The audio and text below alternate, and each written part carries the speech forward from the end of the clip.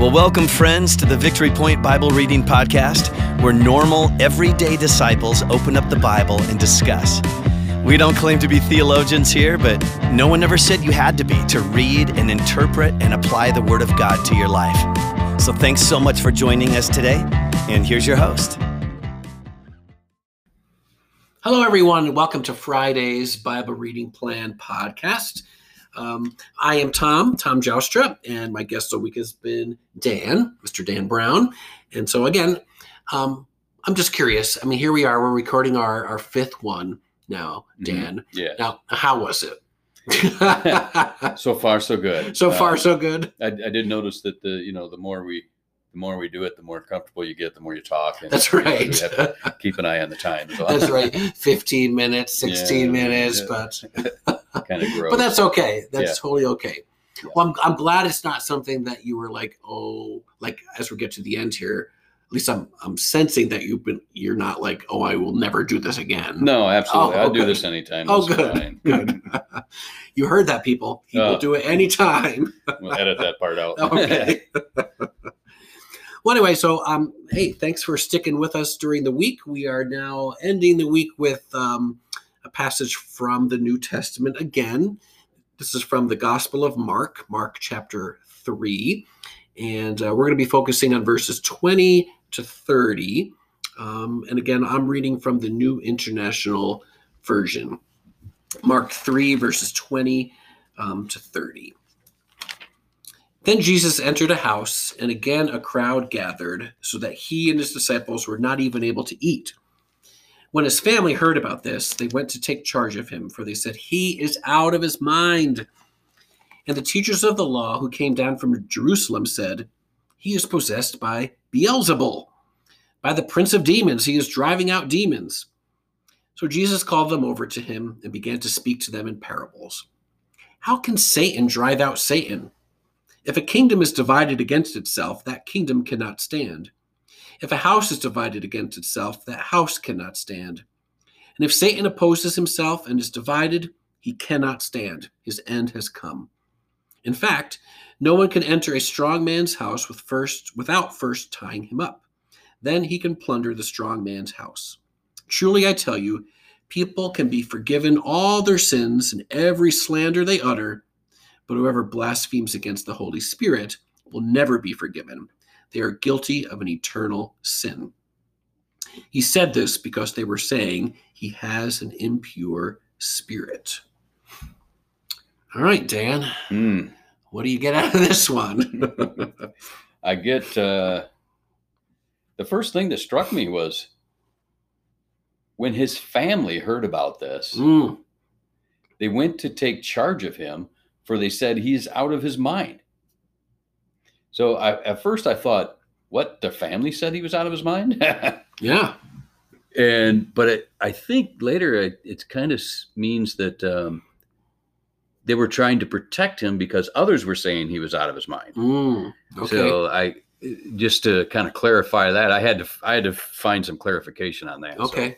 So, that was something I had to go after that stood out to me right away. So it's the word they. Does the they refer to his family, or does the they refer to the other people? At first I thought, wow, man. Yeah. I know, his brother James didn't believe immediately right away, and it took him a while to come around. So I thought, man, maybe James was heading that up. Yeah, good grief. Could be. But turns out, I guess, at least some of the commentators said that it was they were trying to protect Jesus from. Because the Pharisees or Sadducees were saying that this guy's nuts, crazy. Because one thing I had read was that, of course, Mary and Joseph were told that Jesus was going to be the Messiah right before he was even born. Did the brothers and sisters know that? Yeah. Was that ever told to the brothers and sisters? And so maybe the brothers and sisters were thinking, he's out of his mind. Yeah. I mean, I kind of went back and forth a little bit on that until I read that. But who knows? Yeah. Everybody, there's tons of different things out there that say different things about Scripture. So. Right. Yeah. What stuck out to me is this fact that wherever Jesus goes, he tends to attract a crowd. Right away in verse 20 there, right? And again, a crowd gathered. I mean, all he was trying to do is eat supper or eat dinner with his disciples, right? And a crowd gathers. And I mean, that's because I think people have heard, right, what he's been doing. For sure. And he's so attractive, right? There's good things that happen when Jesus is around. And so I'm gonna go to him so that I can have good things happen to me. Yeah, and who don't want to see a miracle? Exactly. Before their own eyes. Right. You know? And we just talked yesterday, right, about the changing of water into wine. Well, if I had been at that wedding, how cool would that have been? Right in the middle of that. And that made my mind think about, well, how attractive are we, as Christ followers, when we go to work or when we go out in public or, when we do our thing as a student, how attractive are we? Yeah. With the words that we say and the actions that we do, are we attractive that people are drawn to us and drawn to Christ? Or are we unfortunately doing the opposite? Yeah. I mean, are we truly disciples? One of the things that studying with some friends lately is discipleship. And one of the things that was mentioned is that in that day that the rabbis, however the rabbi dressed as a disciple, you would even change your clothes to look like the rabbi. Oh, really? You would even wear different sandals if the rabbi wore different sandals. And it was really, really tight like that. So I kind of, I'm reminded of that conversation and the thought that, how close, like you're saying, how close are we to the way Christ was, that people would be attracted to us. Right. Like, I want to be like them. Yeah. And really know if you're failing if people say, I don't want to be around that person. Exactly. Wow. So I have to do a little heart check. I have to do a little sure attitude check and go, how attractive am I? That's something that we all need, right? As listeners, sure. And as Dan and I, we all need to constantly be checking how, like you mentioned earlier about the light, am I being that light? Yeah. Okay. When I'm out in public, when I'm at home, and who lights a candle and puts it under a bowl, right? Exactly. You have to let it shine and let the goodness shine. Yes. Not the unattractive stuff. Right. For sure. Anything else pop out to you in here? Mark 3. Well, they use that word Beelzebul again, and I know that was a name that they were given to the prince of demons at the time, and so that shows up that way. But he was saying that he was possessed by him, and then his argument was so tactful. I mean, and perfect. I was reminded of was that yesterday's scripture or the day before when we talked about the difference between wisdom and intelligence? No, that was yesterday. Yeah. So I mean, he kind of lets 2 days ago. 2 days ago. Wednesday. He lets them both shine right there. I mean, and that's another example of how can we do that. I mean, if we learn and with the thoughts of wisdom. How would we share our wisdom and how would we share our intelligence and our knowledge of Scripture? This is a great example of it. It was just kind of a common sense argument. Right.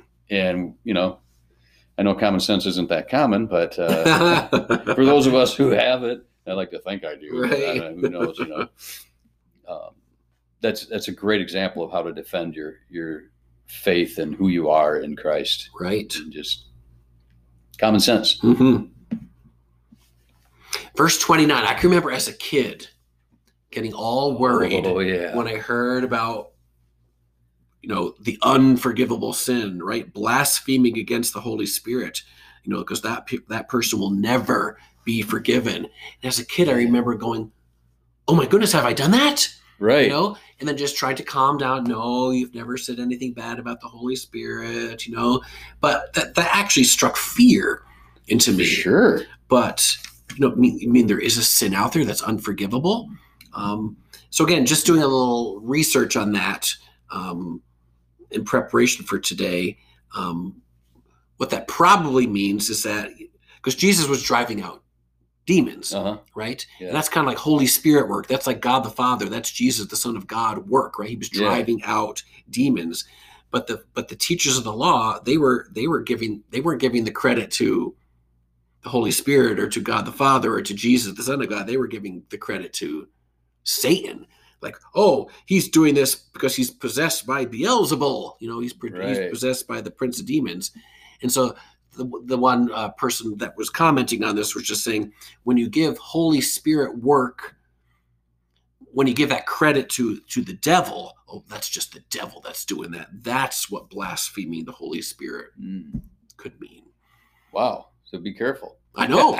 I'm still left with be careful. I know. So exactly. Yeah.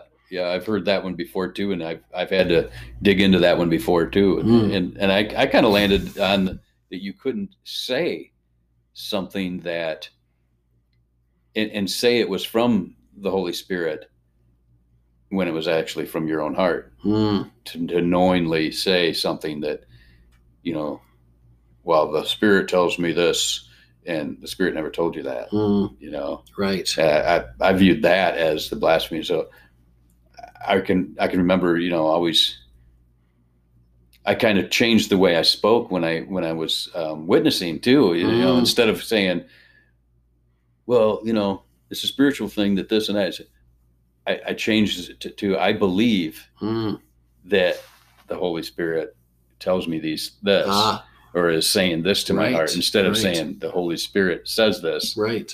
What if you're wrong? I know. What if it Did wasn't I just blaspheme? Yeah. So I just kind of changed my wording a little bit to try to make sure that I'm not coming off that way, or I'm not even getting it close to that one. I'm not touching that one with a 10,000 foot pole. Right. So yeah, there's still a little bit of a fear there. Yeah. So it was good to address that, I think. Right. All right, so we've looked at 5 different Bible passages this week. Okay, a couple from the Old Testament and a few from the New Testament here. Looking back over the 5 days and over the 5 passages, are there any themes that maybe you've seen kind of weaving their way through these passages, or anything that you just noticed that, this topic continues to come up? Have you noticed any common themes? I did kind of struggle with that one a little bit, so I'm hoping you got something good. But okay. all I come up with is that these are things of everyday life, and we kind of landed on one of the days we were talking. We brought up that word sanctification. This is things that we deal with every day. I mean, we had miracles, a miracle given to a social situation, and his first miracle. Yeah, I mean, interesting, and then. It was all because of people living their life and him being injected into our everyday life that we're living right now, and us adhering to his teachings during these times. So it's just, that was kind of the theme for me, is that the adherence to Christ in your everyday life and your sanctification in the waiting for the someday. Yeah. I love that word injected that you used, because when our lives get injected by the Holy Spirit, or when we get injected with Jesus, the Son of God, or with God the Father, that makes a difference, right? It does. And then we can experience things like the Psalm that we read earlier this week talked about. We can take refuge, under his wings, and we can feast on his abundance, when we get those injections, and we can drink of that river of delights. And now we fully won't take refuge, like we mentioned earlier this week, and drink of that river and feast on his abundance till the second coming, right? But we can start doing it now, and we can do that in our own lives, so we can cause that feasting and taking refuge and that drinking in other people's lives too. Yeah, facilitate it. Yes. And I love that word, injected. Yeah. So as we go into the weekend, listeners, may all of us be injected by the Holy Spirit. May we be light to the people around us. May we be people who are attractive, that make Jesus and God the Father and the Holy Spirit look attractive. Yes, be injected by him, and by his word, and by his ways, and by his behaviors. Amen, brother. All right. Thanks for joining us this week, and hopefully you'll be back next week for our next podcast host and guest. So thanks for joining us. Well, thank you for joining us today for the Victory Point Bible Reading Podcast. We hope that today's conversation was helpful for you and encourages you in your daily walk with God. If you have any questions or thoughts to share with us, please email us at info@victorypoint.org. We would love to hear from you.